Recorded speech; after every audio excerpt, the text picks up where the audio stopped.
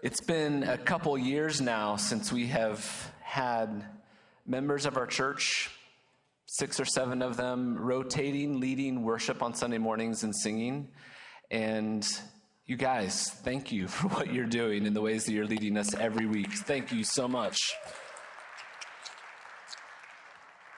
It is a gift to be a part of. It brings us into God's presence each week, and we get to watch as different styles and personalities and gifts are being offered in that way, and we are really grateful for it. Thank you.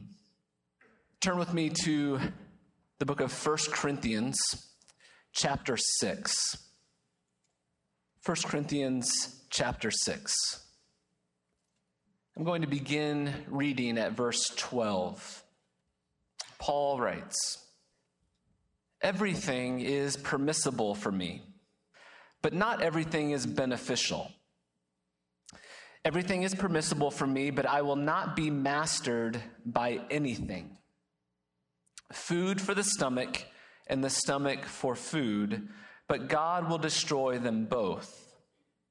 The body is not meant for sexual immorality, but for the Lord, and the Lord for the body.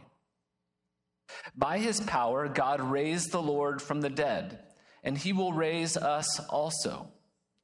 Do you not know that your bodies are members of Christ himself? Shall I then take the members of Christ and unite them with a prostitute? Never. Do you not know that he who unites himself with a prostitute is one with her in body?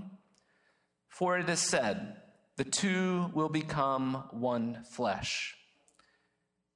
But he who unites himself with the Lord is one with him in spirit. Flee from sexual immorality. All other sins a man commits are outside his body, but he who sins sexually sins against his own body. Do you not know that your body is a temple of the Holy Spirit who is in you, whom you have received from God? You are not your own. You were bought at a price. Therefore, honor God with your body." God in heaven, I pray, Lord, that we would receive your word for us today. Teach us to honor you, to worship you with our bodies. Amen. So this is what we're going to talk about today, about what it means to worship God with our bodies. Romans 12 says that we are called to offer our bodies as living sacrifices, holy and pleasing to God. There are a couple different places in Paul's letters where he tells us that in everything that we do, whether we eat or whether we drink or in any other thing, we should do it all in thanksgiving and in praise to God. And here in 1 Corinthians chapter 6, Paul speaks in very clear terms about the way that what we do with our bodies matters to God. How we eat, what we eat, how we satisfy the needs of our bellies is a matter of worship. How we use our bodies sexually is a matter of worship. Again, Romans chapter 12. Offer your bodies as living sacrifices, holy and pleasing to God. This is your spiritual act of worship. You are a human being. And to be a human being means to have a body. We worship God with our bodies. You can't do anything without your body. That is both a really obvious and also a necessary thing, I think, to say today. That to be a human being is to have a body. And we can't do anything, including worshiping God, without our bodies. The Christian faith takes the human body very seriously, and today we're going to talk about what the Bible says about our bodies and how our bodies relate to being a people of steadfast worship. Here's a quote from our friend C.S. Lewis. If you like C.S. Lewis, you're really going to like this sermon today. There's plenty of Lewis to go around. He says this, Christianity is the great religion that thoroughly approves of the body, which believes that matter is good, that God himself took on a human body, and that some kind of body is going to be given to us even in heaven, and is going to be an essential part of our happiness. The two biggest holidays of the Christian year remind us that Jesus had a body, that God took on our human flesh. At Christmas, we remember the birth of Jesus, the incarnation where the Son of God takes on a body, becomes one of us, takes on a real human body. His first earthly home was in the womb of Mary. And then when he was born, he was wrapped in swaddling clothes and laid in a dusty manger. Jesus, the Son of God, is born into a family in a particular place, in a particular time, just like you were. He learns to walk and talk. He eats and he drinks. And he does those things required after you eat and you drink. He goes to weddings and he cries at funerals. He feels pain. He feels hungry. He laughs. The good news of the gospel stories, Matthew, Mark, Luke, and John, is that Jesus took on all of our humanity. He wasn't a little bit human. He wasn't part human and part God. He wasn't 51% God and 49% human. He was fully human. This is what Christmas reminds us of. And then there is Resurrection Sunday, the day that we remember that Jesus Christ was raised from the dead with a body, not as a ghost, not as an idea, not as a mythological concept. He was raised in history with a body. After his resurrection, he ate bread and fish. He invited his friends to eat breakfast with him on the beach. Jesus was raised with the body. This is the historical fact that we place our hope in. 1 John chapter 4, verse 2 says this: "This is how you can recognize the Spirit of God. Every spirit that acknowledges that Jesus Christ has come in the flesh is from God." Christianity takes human bodies very seriously. Our bodies are a gift given to us so that we can worship God. Our world tells us a lot of false and distorted stories about our bodies, about the meaning and purpose of our bodies. In media and in entertainment and in advertising and in the church, we are told distorted stories about the significance of our bodies. I want to begin today by articulating some of these distorted stories about our bodies, and then tell us the true story that the Bible tells us about our bodies. And I want to acknowledge here at the very beginning that at the very outset that every single one of us experiences shame when it comes to our bodies. And so for some of you, this sermon may hit close to home. You may feel shame during the sermon at some point because our bodies are very closely related to the shame that we experience in our lives. We are often ashamed of our bodies. The way they look, the way that they don't do the things that we want them to do, the way they sometimes do things that we wish they wouldn't do. I don't know why, but my armpits are really sweaty today, and I'm kind of ashamed by that. I don't know what that's about today, but here we go. Every one of us, every single one of us, in one way or another, is ashamed of our bodies. And we're also ashamed of what we do with our bodies. In 1 Corinthians chapter 6, Paul names food and sex as two areas of our life that we struggle with when it comes to worshiping God rightly. And if we're willing to admit it, all of us carry around some shame about what we have done with our bodies when it comes to food and sex. Food and sex are both good things that God has given for our bodies for life. So it's no wonder that the enemy attacks these good things, causes us to experience shame around these good gifts that God has given to us. And the enemy has planted stories in our world that tell us false things about our bodies so that we will be ashamed of them. And I'm going to name some of these stories and paint them with a bit of a broad brush, but I think that you will recognize these stories about our bodies that our world tells to us. The first is that the body is the most important thing. The assumption in this story is that life in this body is all that there is, that it's the most important thing. As the teacher of Ecclesiastes says, that when it comes to life lived merely under the sun, without reference to God, then we should just eat, drink, and be glad. And we are constantly being told in the world by advertisers that our bodies are not quite what they should be, and that we should offer our time and our money and our energy so that we will be satisfied in our body. In this story of the body as the most important thing, there's a particular image that's held out to us as the perfect image of bodies. You see these in the checkout lines at the grocery store. A particular definition of beauty that is demonstrated to us and held out to us as a constant and forever impossible ideal to measure up to.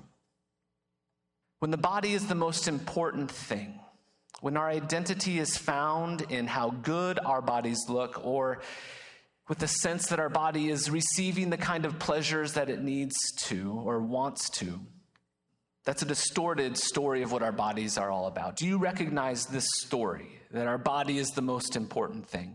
Do you recognize this story?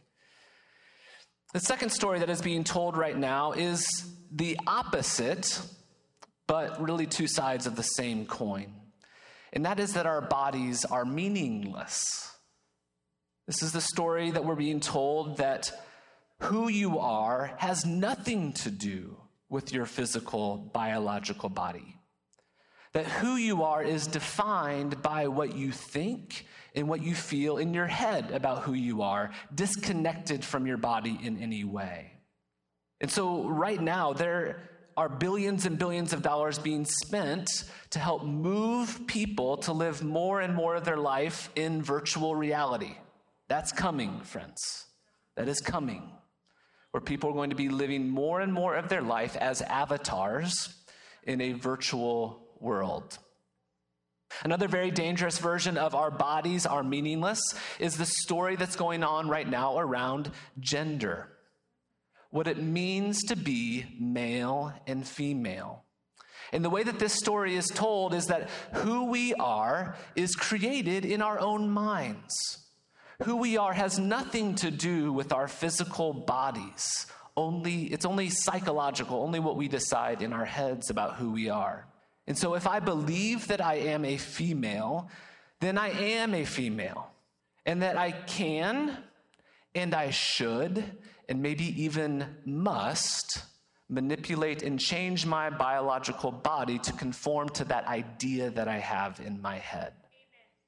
The body is meaningless.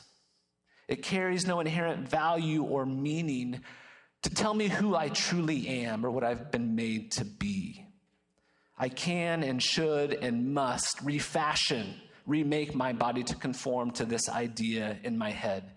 And this is a story that is devastating a generation of children. Children are being told, mostly through social media, but in other ways as well, that they must carry the burden of defining their gender, their sex. That was never a decision that human beings were meant to carry. It's too heavy for us, and it's being placed on children. To be very clear, I am condemning here an ideology, not people. At Broadway Christian Church, we love and we welcome transgender people to our church, in our youth group, to inasmuch and they are welcomed, and we want to slowly and tenderly and patiently hear their story and to walk with them. But this is a story that's being told right now. Do you recognize it?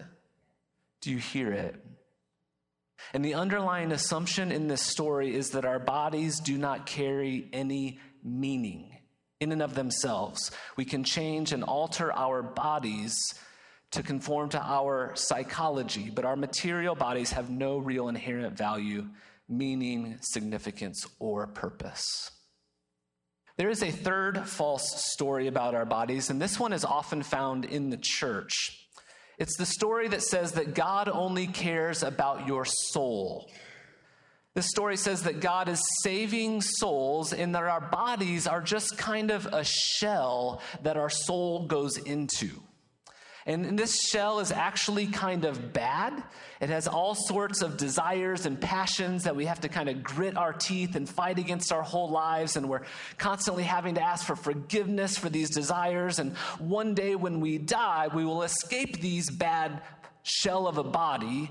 And if we follow Jesus, somehow our souls will float up to heaven to be with him. The assumption here is that God is only concerned with the spiritual part of us, and that the physical part of us is secondary, or perhaps even really, really bad and needs to be escaped. These are three stories. Do you recognize them? Have you heard them before? Have you experienced them? The problem with these stories is that in various ways that God has nothing to do with them. Remember the frame from last week. We talked about the way that God's word in many of our lives, certainly in the lives of our neighbors, but also we as Christians, live in a framework in which God's word doesn't speak to the most important matters of our lives. And I think this is very true when it comes to how we think about our bodies. And I want to suggest that every single one of us today, are captive to some version or some parts of the three stories that I've just told. All of us believe them, are pulled toward them, are tempted toward them, feel ashamed because of them. All of us experience the weight and the reality of these stories that are told to us about our bodies. And so today I want to tell the better story about our bodies and what the scriptures, the Bible says about our bodies and what it means to worship God with our bodies. The first is that the body is good. The first thing that we are told is that we are made in God's image, male and female. From the very beginning, our bodies, both male and female, bear a divine mark. They reflect and image God in the world. Our bodies are good. We're also told that our bodies are good and that they were made from the dust. They were made from soil. And so that's a humbling thing for us to know. It puts us in our proper place. We exist because God chose to take us from inanimate soil with no life and to form us and to make us and to breathe his life into us. We are made in God's image and we're made from the dirt. We're also created good in our desires and in our longings. That we have needs and desires, and they are good. The creation story in Genesis 2 tells us that God created a world for human beings that was beautiful and lovely and abundant. Genesis 2 gives us this description of the garden that God made for human beings, where rivers flowed and that plants grew. And it says that it was a world that was made to be enjoyed by human beings. That the world had trees in it that were pleasing to the eye and good for food. That God made a world that was meant to be enjoyed by us. These desires, these longings, these needs that we have were made by God. And before Eve was made, Adam experienced a lack. He had a need for someone else, a desire, a longing for someone. And so God made woman, and Adam burst out in song, right, Ben, when he saw Eve, because of the delight that he had in woman, in Eve. Friends, our pleasures and our desires are good things. God made them.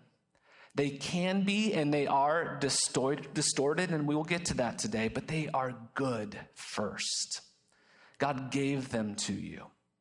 Again, Mr. Lewis says, I know some muddle-headed Christians have talked as if Christianity thought that sex or the body were bad in themselves, but they were wrong.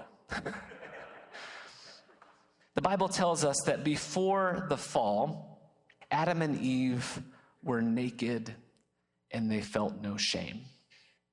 This is really important when we think about this first idea that the body is created good. That Adam and Eve were naked and they felt no shame.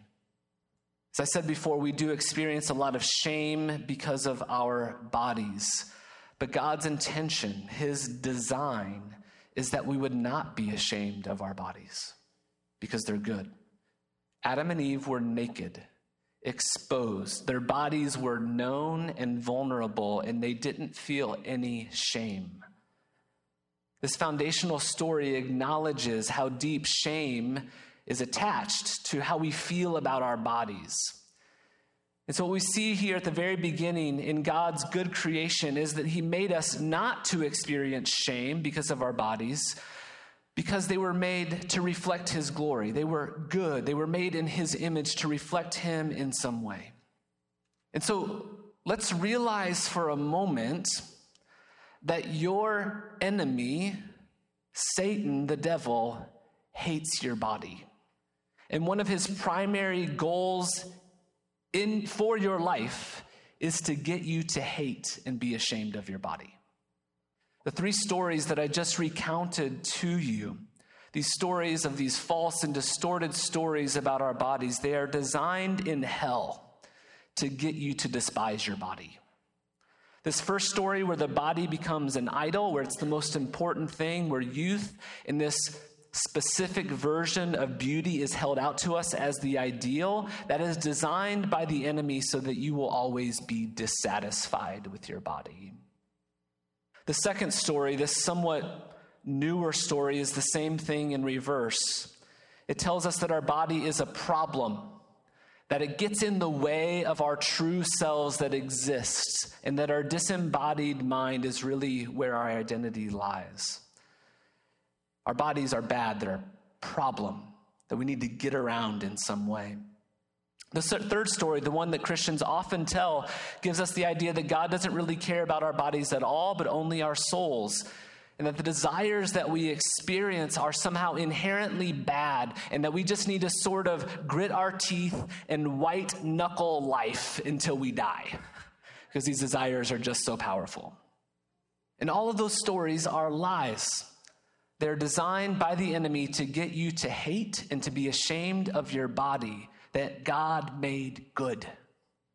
Your enemy, the devil, prowls around like a roaring lion looking for someone to devour. And one of his main goals is to hate for you, is to make you hate your body. Satan's primary purpose is for you to hate God. And if he can't do that, he'll make you hate the image of God. And that will be enough for him. The second thing that the Bible tells us about our bodies is that they are subject to the fall. After we learn that our bodies are good, after we learn that our bodies are good, do you hear that? After we learn that our bodies are good. Say after. After we learn that our bodies and its desires are good, we then also learn that our bodies are damaged by sin and the fall. In Genesis 3, we find out that our desires, while good, can also be dangerous if they're not ordered in the right direction. Adam and Eve ate the fruit that God commanded them not to eat. They saw it, their bodies desired it, and they took what was not good for them. And the consequences came to their bodies when they ate. Because of this decision to disobey the word of God, they are now going to be vulnerable to sickness and pain. They're now going to experience death, and they are now going to experience shame.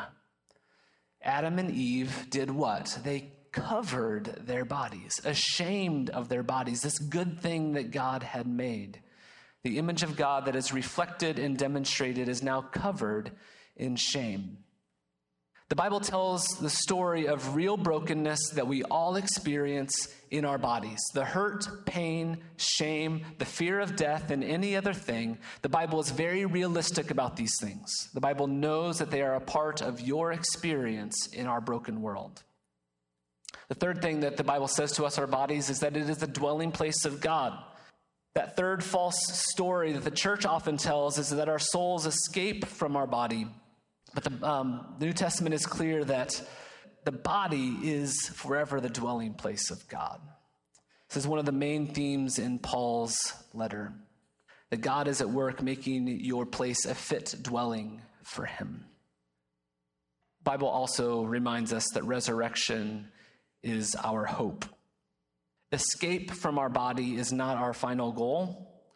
Resurrection is where our life in Christ is leading.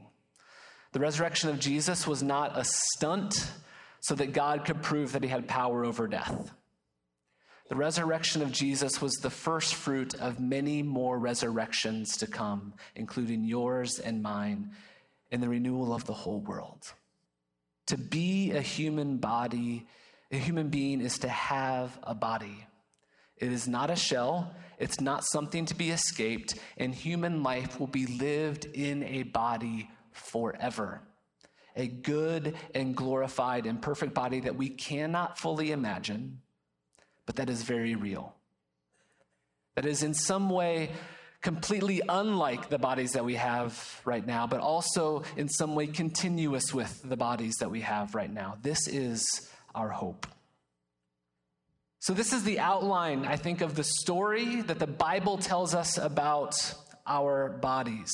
And what this outline is pointing to is that our bodies were made to worship God. Our bodies were made to worship God.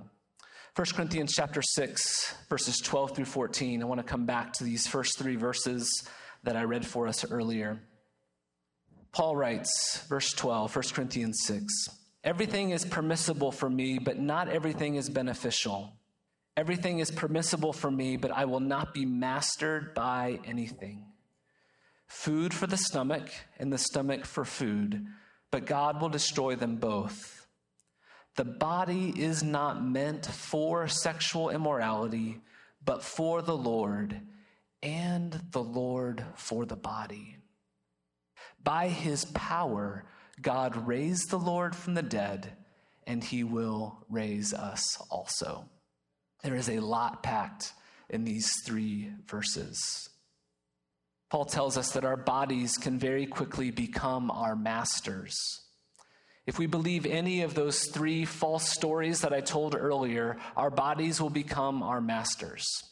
Our desires are a good thing, but good things can become twisted and they can become distorted and they can control us. And Paul knows this really well. And he knows that all of us have experienced these disordered and twisted desires when it comes to things like food and sex. He knows the ways that our bodies can control us when it comes to trying to satisfy our bellies or our sexual desires. And he also knows about the shame that comes on the other side of allowing our bodies to be our masters.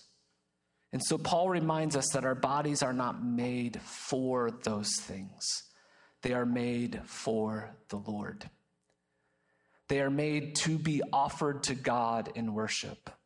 Our bodies were made so that we could honor him, glorify him, and worship him.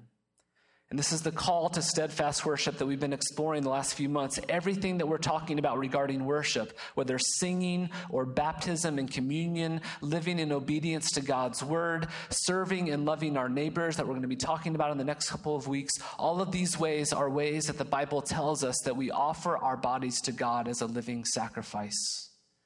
Our bodies were made with this great dignity in mind that we would be able to worship God with them.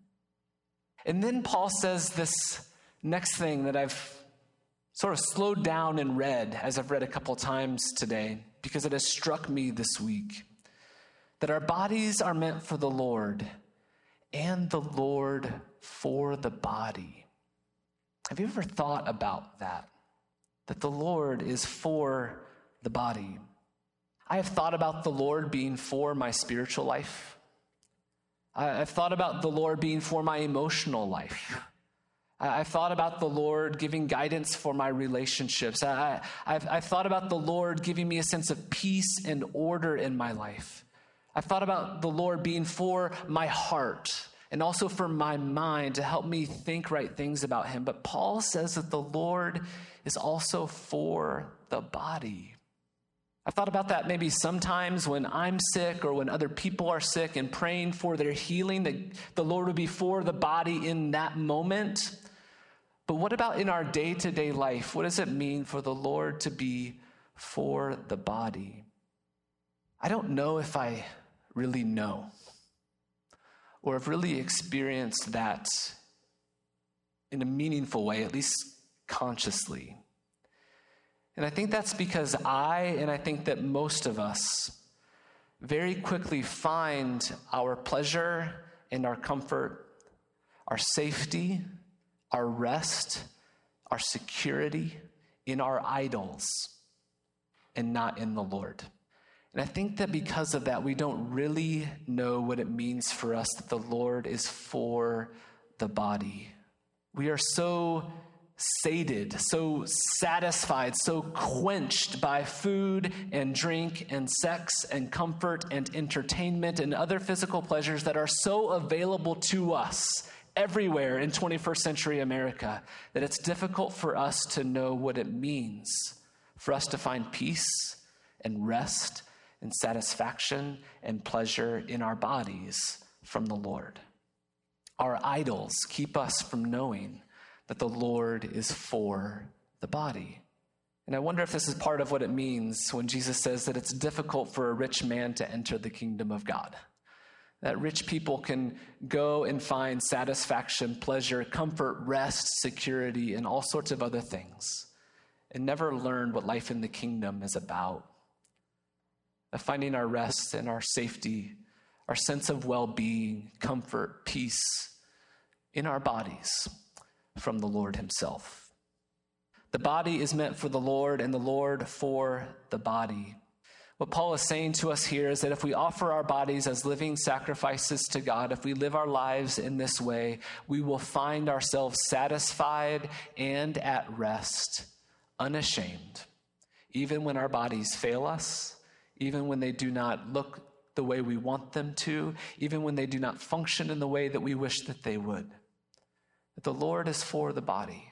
And when we offer our bodies to him as a living sacrifice and worship to him, what Paul is saying here is the Lord will be for your body, will bring you satisfaction and rest and comfort and peace. But if we offer our bodies to idols, if we believe these distorted stories that we've heard, our bodies, we will always feel dissatisfied and exhausted, tormented, frustrated, and ashamed. I want to leave you with some final hope for our bodies. Our bodies are for worship and for enjoying God forever and ever. The New Testament is very clear that resurrection is our hope. One day these lowly, broken bodies will be transformed so that they will be like his glorious body. One day we will be raised with new, incorruptible, perfect bodies that will not decay and will never, ever die. They will be able to run and not grow weary and walk and not be faint. And so what I want to say to you today is that these present physical pleasures and desires that you wrestle with, these disordered desires that you struggle with in your life, I want to remind you today that in the resurrection, you will experience every good pleasure. Lewis again. He says this. This is thick, so I'll stop and explain a couple times. He says, the faint, far-off results of those energies which God's creative rapture implanted in matter when he made the worlds are what we now call physical pleasures. What is he saying here? What he is saying is that when we experience physical pleasure in the world, what we are actually experiencing is the echo and reverberation of the joy of God when he made the world. That the joy that exists between Father, Son, and Holy Spirit when he created the world, that echo, that reverberation, we still experience it in the form of physical pleasures. He goes on, and even thus filtered, physical pleasures, are too much for our present management, right? We can't manage our pleasures very well, right? But what would it be to taste at the fountainhead, that stream of which even these lower reaches prove so intoxicating? Yet that, I believe, is what lies before us.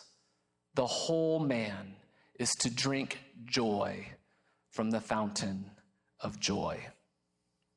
If you are a believer in Jesus, your body will one day be transformed to be like his glorious, incorruptible, perfect body.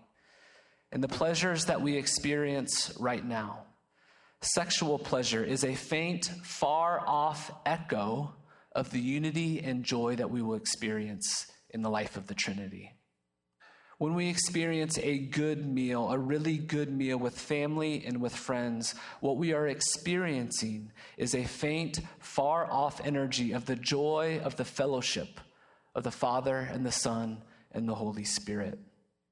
Friends, in eternity, you will not miss out on any good thing. Our present pleasures are nothing compared to what will be.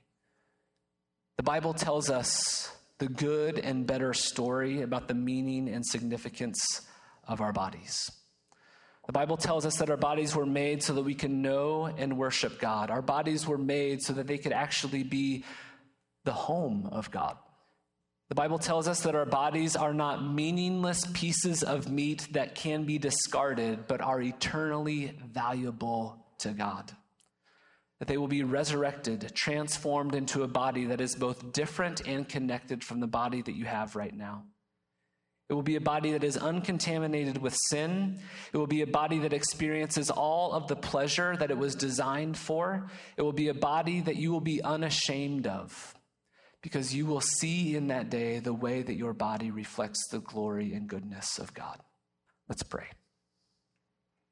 God in heaven, I ask that you would show us the ways that we have believed and grabbed onto some part of these other stories about what our bodies mean, what they are, what they're for. God, I pray that you would help us to see that and to turn from it and to embrace your good story, that you created our bodies good, that our desires and our needs and our longings are good, that you made them, and that you want to satisfy them. Thank you that you are not surprised by the fallenness and brokenness of our frail bodies, but that you have decided through your Spirit to come and to make your home with us, and that you promise that one day we will experience freedom, wholeness, pleasure, and goodness when our bodies are raised like Jesus' glorious body. God, I pray that you would help us by the power of your Spirit to live as if this story is true, because it is. Amen.